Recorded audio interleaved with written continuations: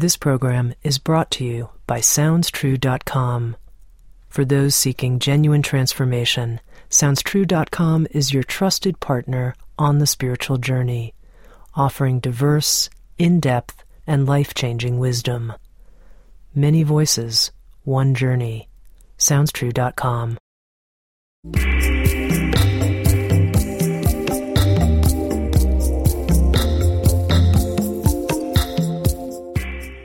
You're listening to Insights at the Edge. Today I speak with Father Richard Rohr. I wasn't quite sure what to call Father Rohr, but he said, please just call me Richard. Richard is a Franciscan priest and prolific author. Sounds True recently released a 6-part audio learning series with Richard entitled The Art of Letting Go, The Wisdom of St. Francis, in which Richard explores the life and teachings of this beloved figure and offers ways we can incorporate his wisdom in our lives. In this Insights at the Edge episode, Richard and I spoke about the relevance of St. Francis in today's world, what he calls a spirituality of subtraction, Jesus' teachings on non-duality, and what is genuine contemplation. Here's my conversation with Father Richard Rohr.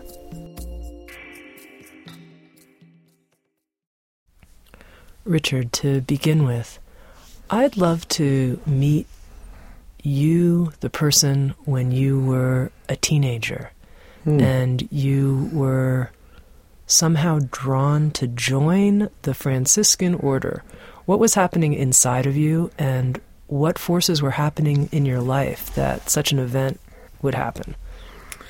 Wow, let's see if I can go back there. I'm 66 now, so that's some years ago.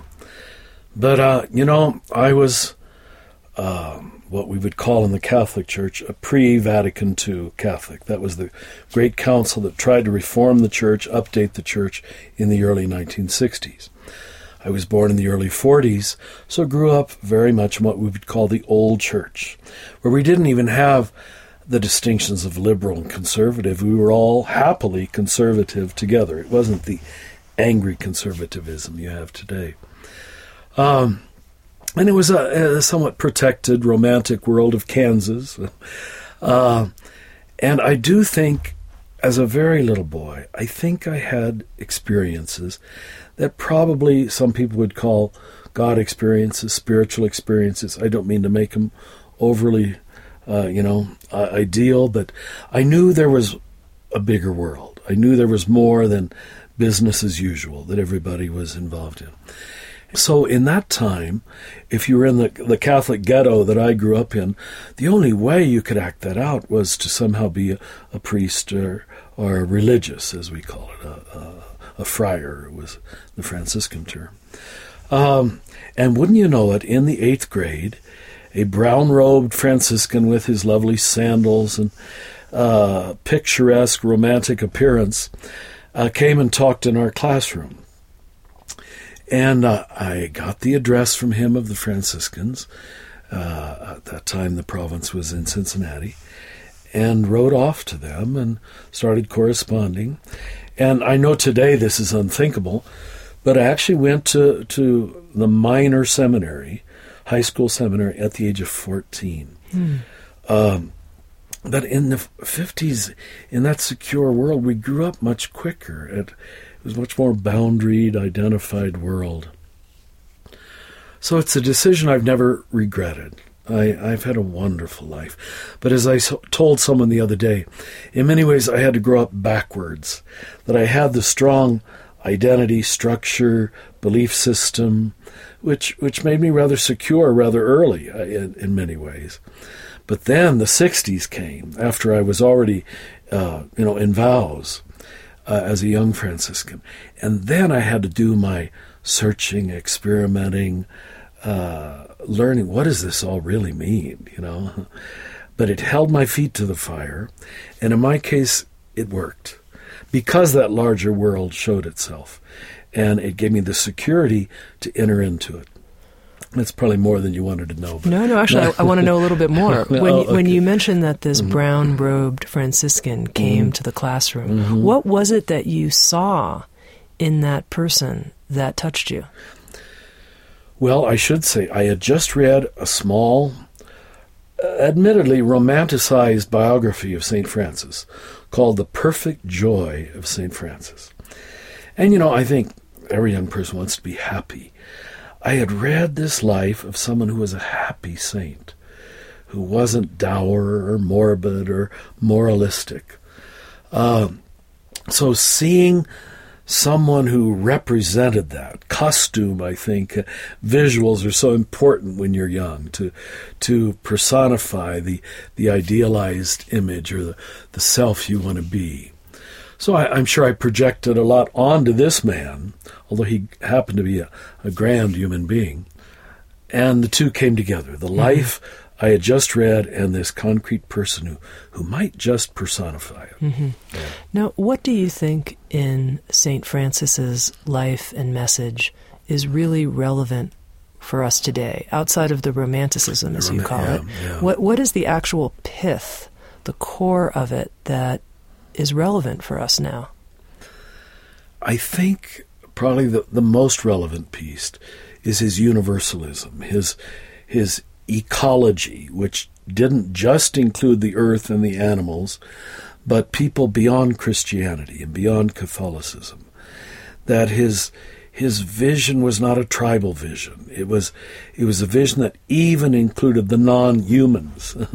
And that's why the church made him the patron of ecology. But by non-humans, you mean animals and elements of the... How far are we going to take it? Yeah, I mean, he addressed Sister Wind, Brother Fire, Brother Sun, Sister Moon. It was even the physical and vegetative universe that was part of the mystery of God for him. Now, so much of our history, we call that pantheism. Now we've refined our language, we call it panentheism, that he was able, as all mystics are, to see God in all things. And that seeing is probably what we desperately need if we're going to survive as 6 billion people on this one planet. Mm-hmm. And especially when you see the rising fundamentalism between the religions. Mm-hmm. So not just on the earth level, but on the religion, dialogical trust level. Mm-hmm.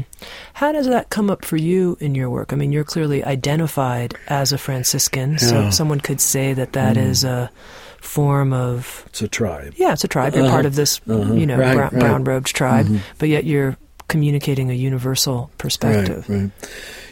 People like Dalai Lama and Mother Teresa, two of the enlightened ones of our time, both said very similar things, that you need to be grounded or rooted or accountable in one place. And in fact, that going deep in one place leads you to that deeper spot where you find the universal truth. Mm-hmm. I think that's true. The most mature spiritual people I've met are accountable to one system, one vocabulary, and they let it take them all the way. They don't use it to hide behind. They use it to lead them. And I hope Catholic Christianity and Franciscanism have been that in my own life. It's allowed me to be very critical of those very things, and yet I wouldn't for a moment say that it wasn't that worldview that held me long enough in one place so I could find what the words really meant, or what the doctrines were really pointing to. Mm-hmm. So I feel if I would leave that, I could only become an individualist. And I'm not interested in I want to be a part of history, society. I want to have access and make connections with other groups. To me, that's important, that what God is doing through limited social groupings and not just isolated, unaccountable individuals, if that makes sense. Mm-hmm. Yeah. Mm-hmm. Okay, so in addition to universalism, what do you think is important for us to appreciate about the living wisdom of St. Francis? His understanding of downward mobility. Okay. That preceded our E.F. Schumacher's Small is Beautiful. He was saying that already in the 13th century, but that he did it in a happy way. It wasn't a moralistic, threatening, demanding, you got to do this, or you're going to destroy the earth way, but just, this is enough. I know he used a word that to us is not contemporary in this sense, poverty. Lady Poverty, his love affair with Lady Poverty. He even had to make that beautiful and positive. But it's clear to me that with the population growth that's going to increase in this century, we all have to learn some form of downward mobility and doing it happily. Not the enforced equality of communism, but some kind of invitation to what I called recently falling upwards. It is a falling, and yet it doesn't feel like a loss. I think that's, in terms of his practice, he taught the contemplative mind. Because, as you know, that's what we're doing in contemplation. We're letting go of our attachment to our own ideas, feelings, worldviews, and so forth. He did it almost in an outer way. But all I can assume is his many days alone in the forest and in the cave, he was doing that in an inner way too, learning how to let go of his own preferences. Because if you don't, as you know, do it in your mind, you can't do it in action. So. Are you finding that there's a different level of receptivity to downward mobility now, sort of post our current economic super challenging times? Yes, there's an openness to it verbally. But when it comes to actual decisions to, move our lifestyle down, to lessen our carbon footprint, as we say now, I think most of us are still finding it pretty hard. Yeah, once you've grown used to a certain level, boy, it's hard to go backwards. What feels like backwards. So that's what I hope I can teach, is that there's something better.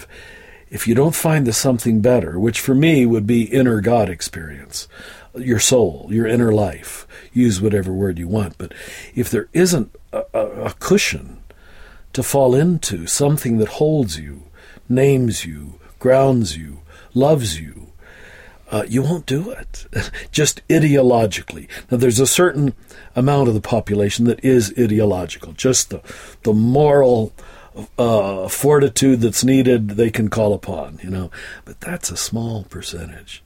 Most of us need something better, or we won't let go of what we think we have, or what we think we need. What about the idea that, of course I want that inner resource, and I've touched that, but why do I have to let go of the outer comforts of my life? Can't I have both? Well, I think of the clear disjunctive, one of the few very clear ones that Jesus made. He said, you cannot serve God and mammon. Now, mammon was an Aramaic word for this attachment to the world of things. So I think it has to do with attachment, right?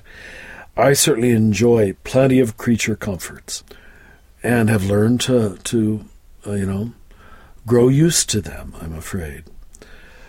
So I guess I'm having both, so who am I to talk about it? But I do know that when they are denied me, or when the convenience is not there, I over the years have grown in my ability to live without them. I hope I've grown in some kind of detachment from them. So if you are attached to them, I think it is a problem, because you will spend your life trying to serve God and mammon. And if that attachment to creature comforts is too high, it normally will block the spiritual journey. But it's a matter of degree. Yeah. It sounds like what you're talking about is also having one's priorities clear. That's good. That's a sense of having clear priorities. That's a good way to say it, a positive way to say it, yeah. That those have to be very clear, and they have to be re-chosen. Almost daily. What's really important in my life right now, I mean, I have to do this flying around, missing flights and cancellations and weather. I have to, in the morning, before I set out to the airport, decide, okay, what's the important thing today? Now, I'd like to get there on time. It'd be convenient and helpful for the other party and for me. But the most important thing is this, maybe, to be human, to be in union with God, to be loving, to accept reality in its present form. If I can set that priority straight, then I can keep my peace, even when the flight is delayed 3 hours. It's not easy. Yeah. It's still that initial irritation. Darn it. Yeah. Yeah. But you're right. It's a matter of clarifying priorities. If I set out in the day, angry, irritated, driven toward success, however I've defined outer success, then I'm just dang mad at that 3-hour delay. And my mind will look for someone to blame. The poor girl at the checkout desk, I hope I don't take it out on her. But, I can see my mind wanting to. Mm-hmm. Yeah. Well, it's interesting when you talk about downward mobility, or I know there are other phrases that you use, like the art of subtraction. Spirituality of subtraction, yes. Yeah, the spirituality of subtraction. What I think of isn't so much even subtracting outer things, but what I need to subtract internally, like what I need to let go of, whether it's ideas or positions or... And I'm curious if you could talk a little bit about that. What is the spirituality of subtraction? Not so much in terms of I'm going to clean out my closet and give away the clothes that don't fit me, but internally, what am I letting go of? Yeah. Well, you're pointing to the heart of the matter. It's amazing how externalized, certainly Christianity has been, that it's been concerned largely with sexual sins, external behavior. But the real demons are these inner demons of avarice, ambition, greed, narcissism, superiority, elitism. And it's amazing how we've allowed ourselves, our people, to live comfortably with these inner attitudes of various kinds of spiritual greed, or spiritual consumerism, as some have called it. As long as the outer behavior didn't go too far, we sort of tolerated it. It was okay. So you're right on. That's what we have to see. And you know what? You can't measure it. You can't fault people for it. I don't know how ambitious you are. So we've let popes and bishops get away with massive pride, arrogance, and ambition, as long as the external self was celibate, perhaps. You understand? Mm-hmm. Yeah. I think the level of consciousness that so much of the world is at now sees through that. And we're recognizing it's the soul, the inner choice for life that really matters. And I hope we're going to look less and less at external roles, formulas, rituals, costumes as defining your level of awareness. Mm-hmm. Yeah. I'm curious, in your own life, what have been challenging subtractions? Not outer ones, but inner ones. Well, first of all, being the children of farm people from Kansas, I never expected this degree of a well-knownness. And there was certainly a point where I was flattered by it, enamored with it, soon attached to it. Mm-hmm. And I could recognize that in myself when some people perhaps would not kiss up to me. They didn't know anything about me. And I would feel that voice inside taking a little offense. Don't they know who I am? Don't they know or wanting to even give them my credentials or my name or something like that. And there I saw that demon was still firmly in place. So the people at the staff have heard me say this. I actually ask God to give me one humiliation a day, that someone does not meet my needs, kiss up to me, as I put it, and then I have to watch my reaction to that. Maybe I haven't earned the right to talk about it. because I haven't suffered a lot, you know. Most of my life has gone 10 times better than I ever expected it. My learning about suffering has mostly been in solidarity, in friendship, in visitation of the poor of the third world, of oppressed people. I was jail chaplain in Albuquerque for 14 years. It was more friendship and solidarity with other people in hospitals and jails in third world countries who have suffered that taught me anything I might have had to learn about letting go or suffering. My life has been fairly easy. I did have a cancer scare in 91 where I was given 6 months to live, and there I think I had to face my own death. And that was a good learning. That was, I think, a necessary part of my journey to really think in my 40s at that point that my life was probably over. Did you really? I mean, it was you just had a for a matter, yeah. Still, that's 6 months. That's plenty of time to discover quite a lot. Well, it didn't last even that long. That's why I can't take that much credit. It was malignant melanoma. They operated on me. They took out some of my lymph nodes and found out it had not moved through my body as they thought it surely would have. So it was only a few weeks where I thought, okay, it's probably over. And what did you discover, though, in that few-week period? You know, first of all, that I wasn't afraid. And I was happy for that, because I've always preached that God is not someone to be afraid of. I think people raised in organized Christianity who've received so many threats about hell and God is going to punish you, this whole reward punishment system. I think an awful lot of Christians are afraid of God. They don't even realize it. They take it for granted, you know. And I'd always preached that was not true. That was not my inner experience of God. So when I thought death was near, my first response was not fear of dying. And I was so glad to know that about myself. It was sadness. That, oh, darn it, this thing called life is over already, you know. And I thought I'd get longer to whatever, to do more, to experience more people. So it was sadness, deep sadness. And especially when I'd see the sadness in my parents' eyes, my friends' eyes, then I'd lose it, you know, to see. But that was the main learning. I hope I'm not afraid of God. Now, there's an interesting assumption in what you're saying, which is that your feeling is that when you die, you will be with God. Yes, of course, I'd come from the Christian worldview of eternal life, that the goal of life now, not later, but now, is union with God.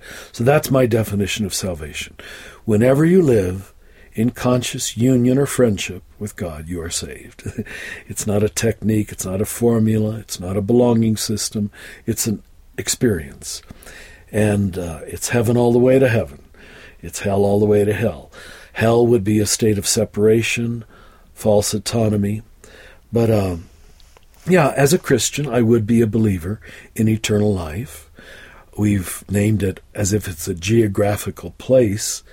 Even the previous Pope said, when will Catholics realize heaven and hell are not geographic places, but they're states of consciousness? And most Catholics are surprised that Pope John Paul II said that. Now, you said whenever we're with God in a state of consciousness, living in conscious union with God, loving conscious union, we're saved. We're saved from what? What are we saved from? Well, I'm trying to use the language that most Christians have taken for granted. I don't like it that much myself. But Jesus does in the Gospels. When people enter into this vulnerable trust with him and with the moment, he will say again and again, your faith has saved you. I think the Eastern word would be enlightenment or awareness, or you are awakened. You are aware of the truth, of the big truth. But you're right, the English word saved, it implies a negative state. You can just say that negative state is unawareness. Yeah. You're one of the only Christian teachers I know who uses terms like non-duality And I know that you have a new book, The Naked Now, in which you're exploring what would non-duality mean to a Christian. And I'm wondering if you can talk a little bit about that. Okay. It's true on several levels. First of all, let me point out, so maybe Christians listening to this won't think I'm coming from some new space. The classic description of the spiritual journey said there were 3 stages. The purgative, early purgation from the ego, to use our language now. The middle journey, which was the journey of illumination, the illuminative way. And the last third of the journey was called the unitive way, where you've overcome this separateness from God and the separateness from yourself.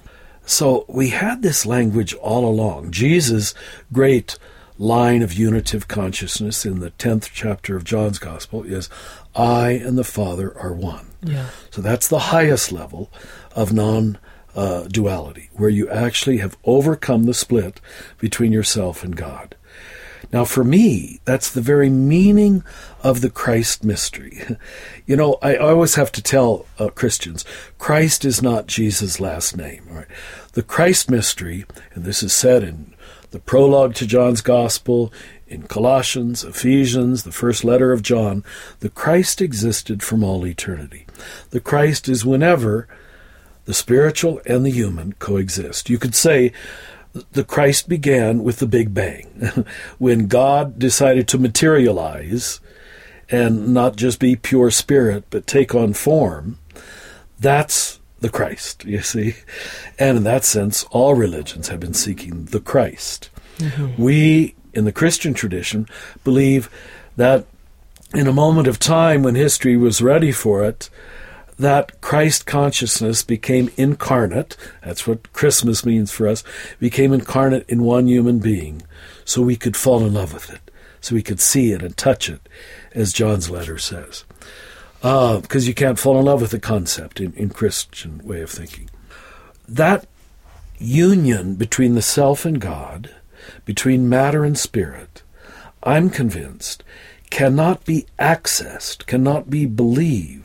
Like, for all practical purposes, most Christians believe, not in the Christ mystery, that Jesus is fully human and fully divine at the same time, and they don't cancel one another out. Mm-hmm. They can both be true.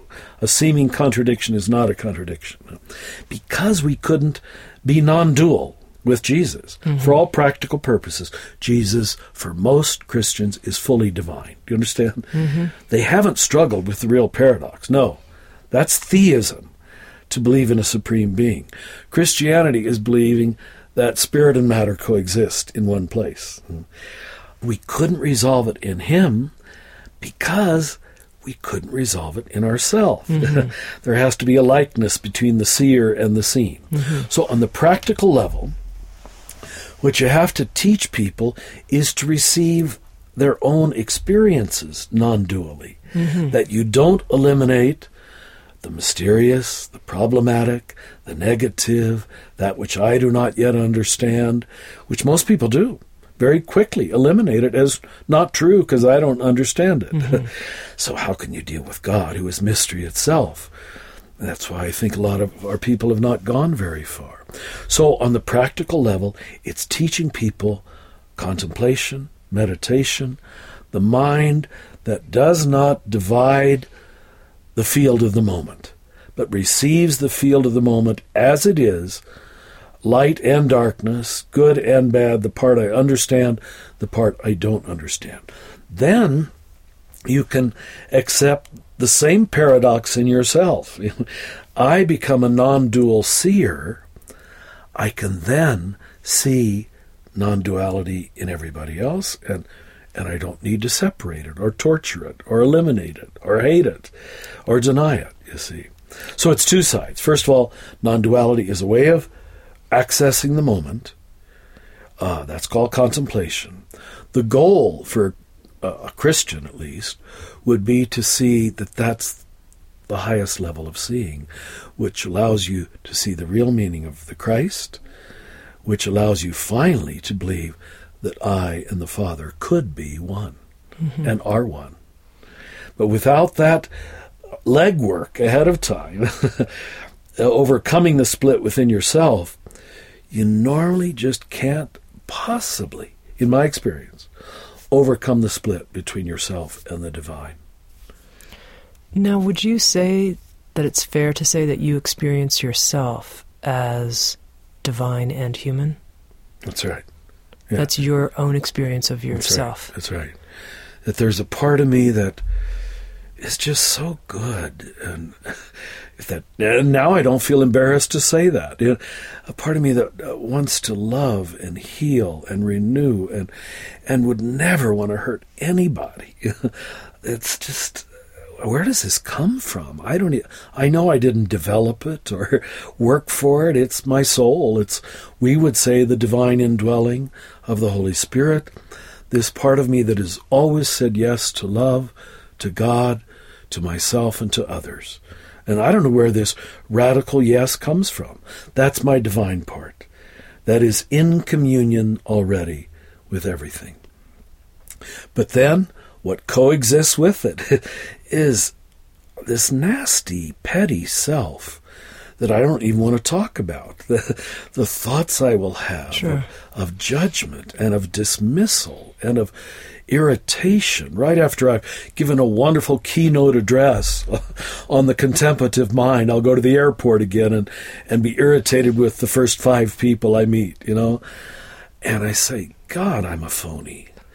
And yet it's humility and patience with that very humanity. I don't hate it anymore as much as I once did, if at all. I can weep over it, say, that's Richard, and this is the Richard that God loves for some reason. So at my age, I think I've met both my divinity and my humanity, and they do coexist in me. Yeah. And the non-duality is to accept that that's the way it is. There's no opposition there. That's right. It's not just reconciling it. Forgiving reality is not reconciling reality, where you hold the tensions and say, I can live with it.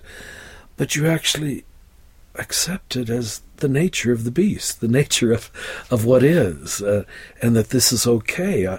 You actually learn to love, as Francis did, the leper, the poor one, the excluded one, because they're the most visible form of this suffering. They're the most visible forms of this overcoming. So yeah, I think it becomes an entire set of eyes and a new kind of heart that makes you not want to just avoid handicapped people, wounded people, gay people, poor people, anybody that other groups choose to exclude. You don't waste time doing that anymore.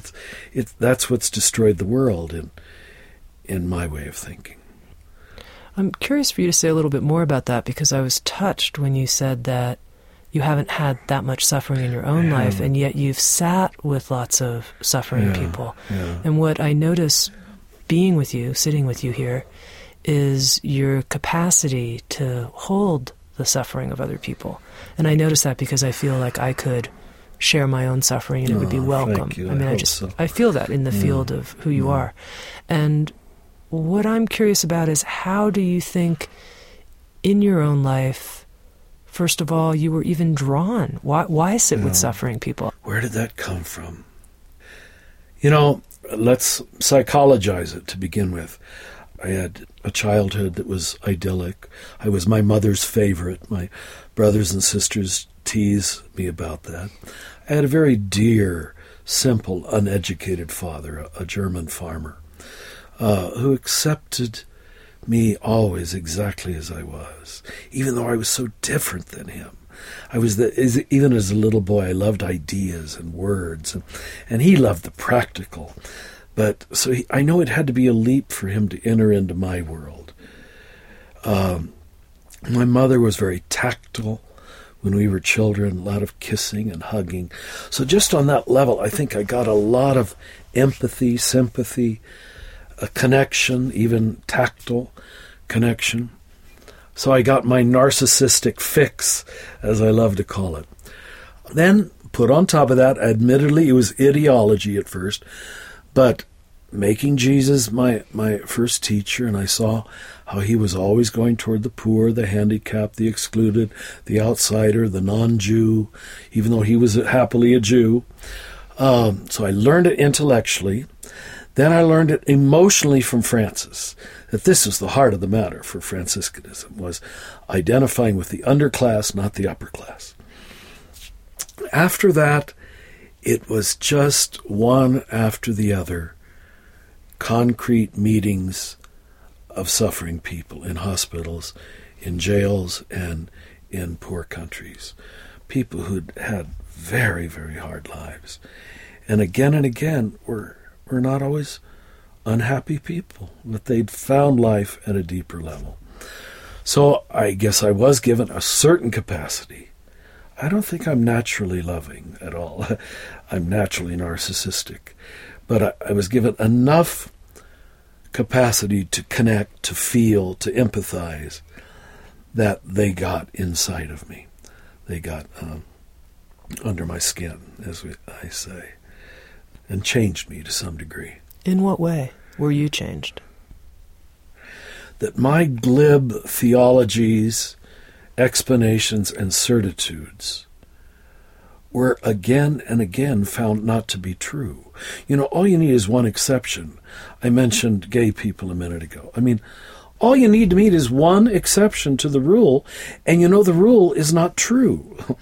The wonderful thing about Jesus and Francis for me is that they didn't have any trouble with the exceptions. Whereas what organized religion, it seems to me, had become was an obsession with order, so-called order. It usually became imposed order. And this love of order made an awful lot of the clergy, an awful lot of Christians, anal retentive people, not empathetic people, who could never go outside their own comfort zone. So again and again, I'd meet people, a holy Hindu, a holy Buddhist, a holy Jew.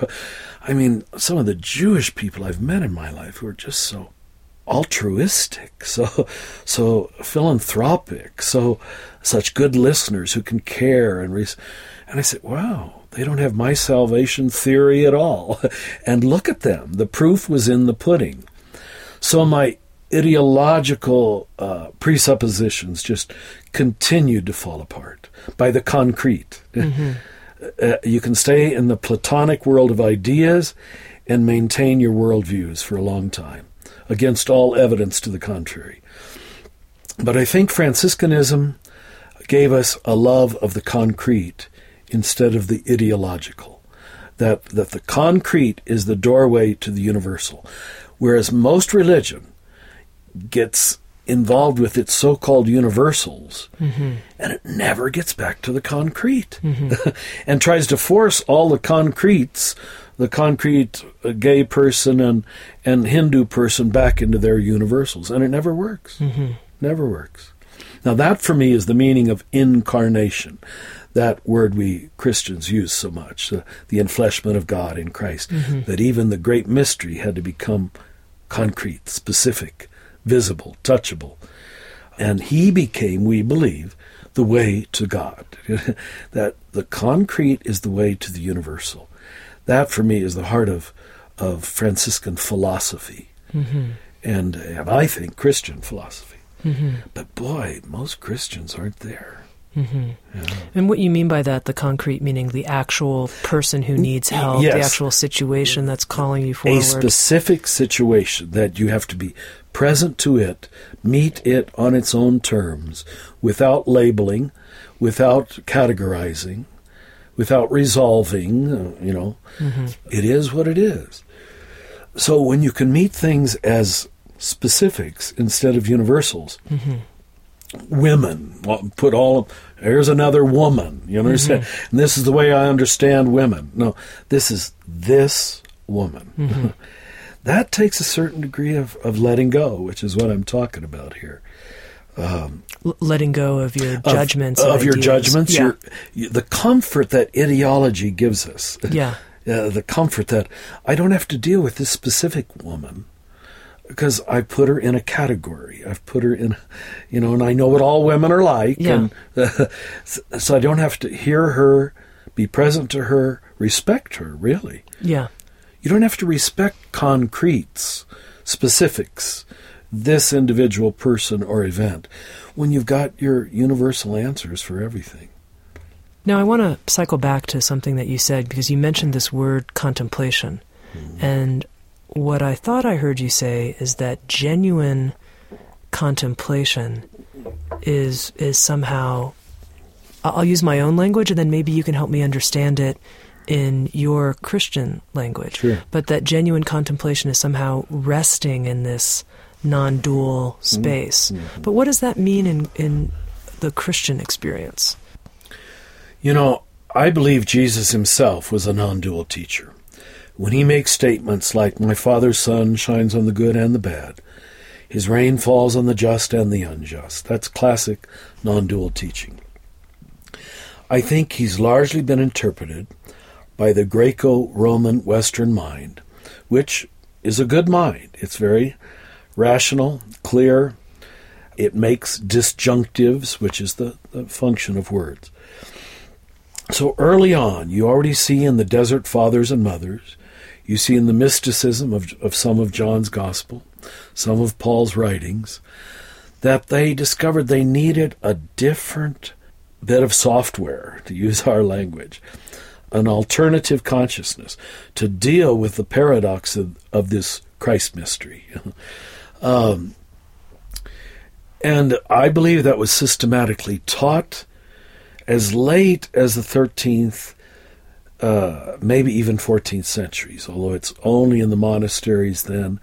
It's become, an elite vision for the few, I'm afraid, which is probably why the Reformation happened, because by the 15th, 16th century, Europe is entirely dualistic in its thinking. That we're not even teaching it in the monasteries anymore.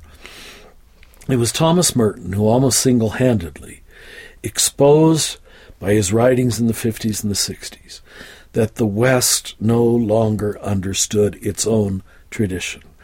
We Catholics use the word contemplation, but he told his own contemplative community in Kentucky, "You're not contemplatives, you're just introverts," which was very insulting for them, But he was right.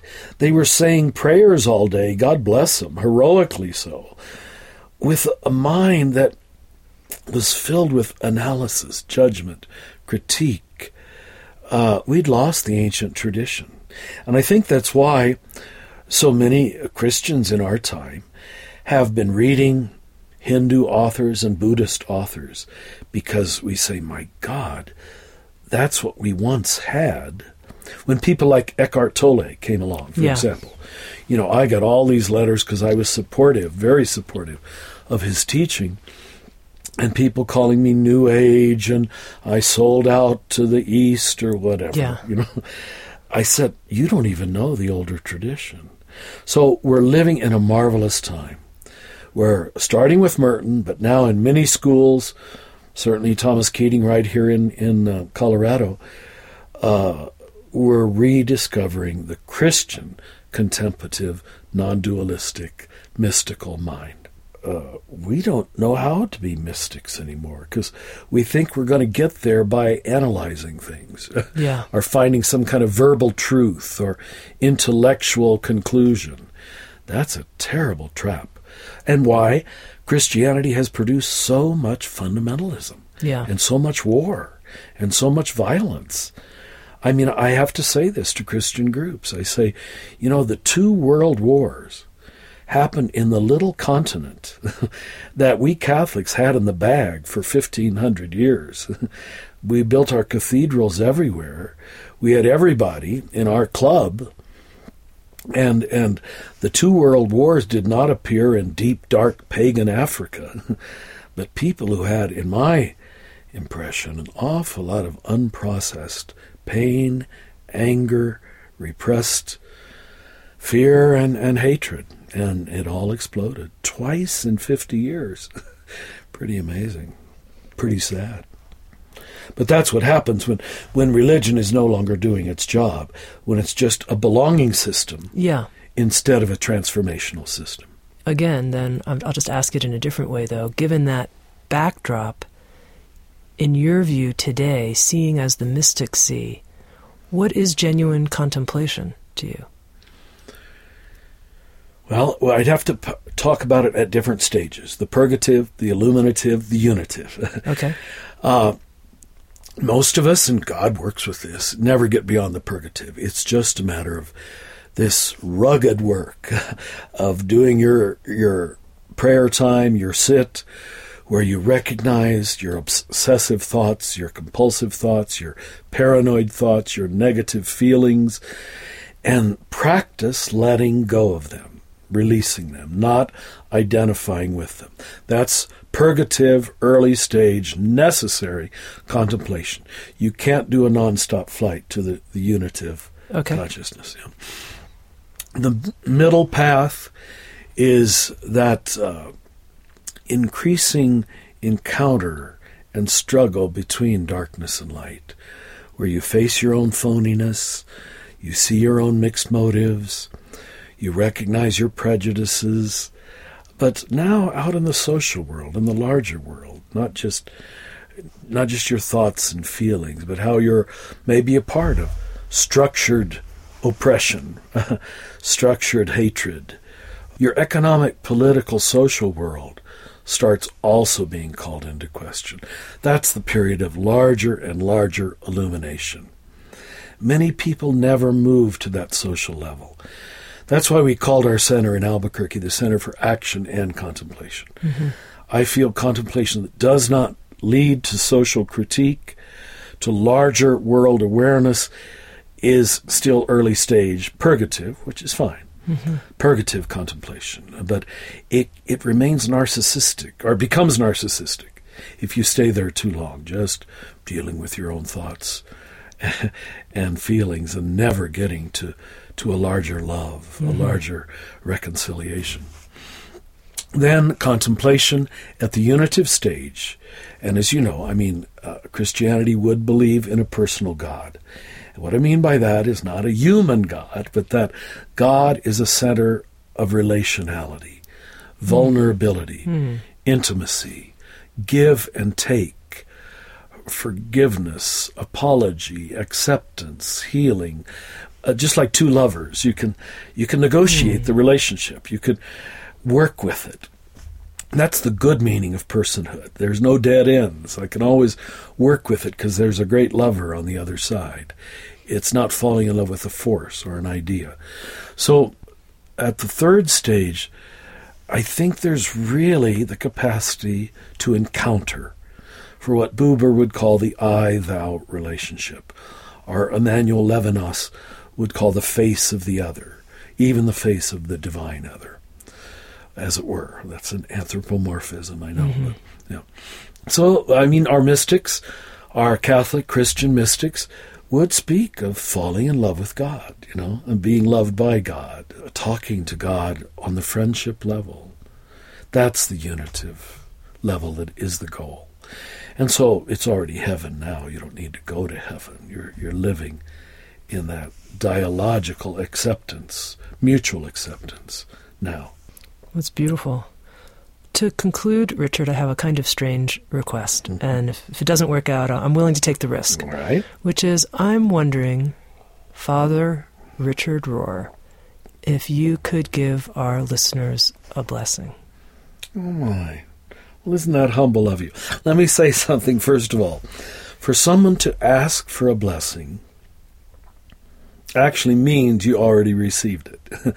You don't ask for something that hasn't begun to happen, but that you would be humble enough and trustful enough to ask for it, especially assuming you're not a Catholic Christian. Normally, we only ask or expect blessings from our own group, but that you would trust that I, as some kind of outsider, could have something to give you. Thank you. So you've received it already, but may you know the height and the depth. May you know the length and the breadth. May you know the love that surpasses knowledge. May you be healed by the love that encompasses all things. And know that God, love, has already blessed you. You are indeed a blessed one of God. Amen. Amen. Thank you, Tami. Thank you. Thank you. Yes. Thank you, Richard, You're so welcome. much. You're welcome. Thanks for coming here to Sounds True, for recording with us, and for the conversation, and for your heart's generosity. Thank you. My privilege. Thank you. Richard Rohr has created with Sounds True a new learning course called The Art of Letting Go, Living the Wisdom of St. Francis. And for more information, soundstrue.com, many voices, one journey. Thanks for listening.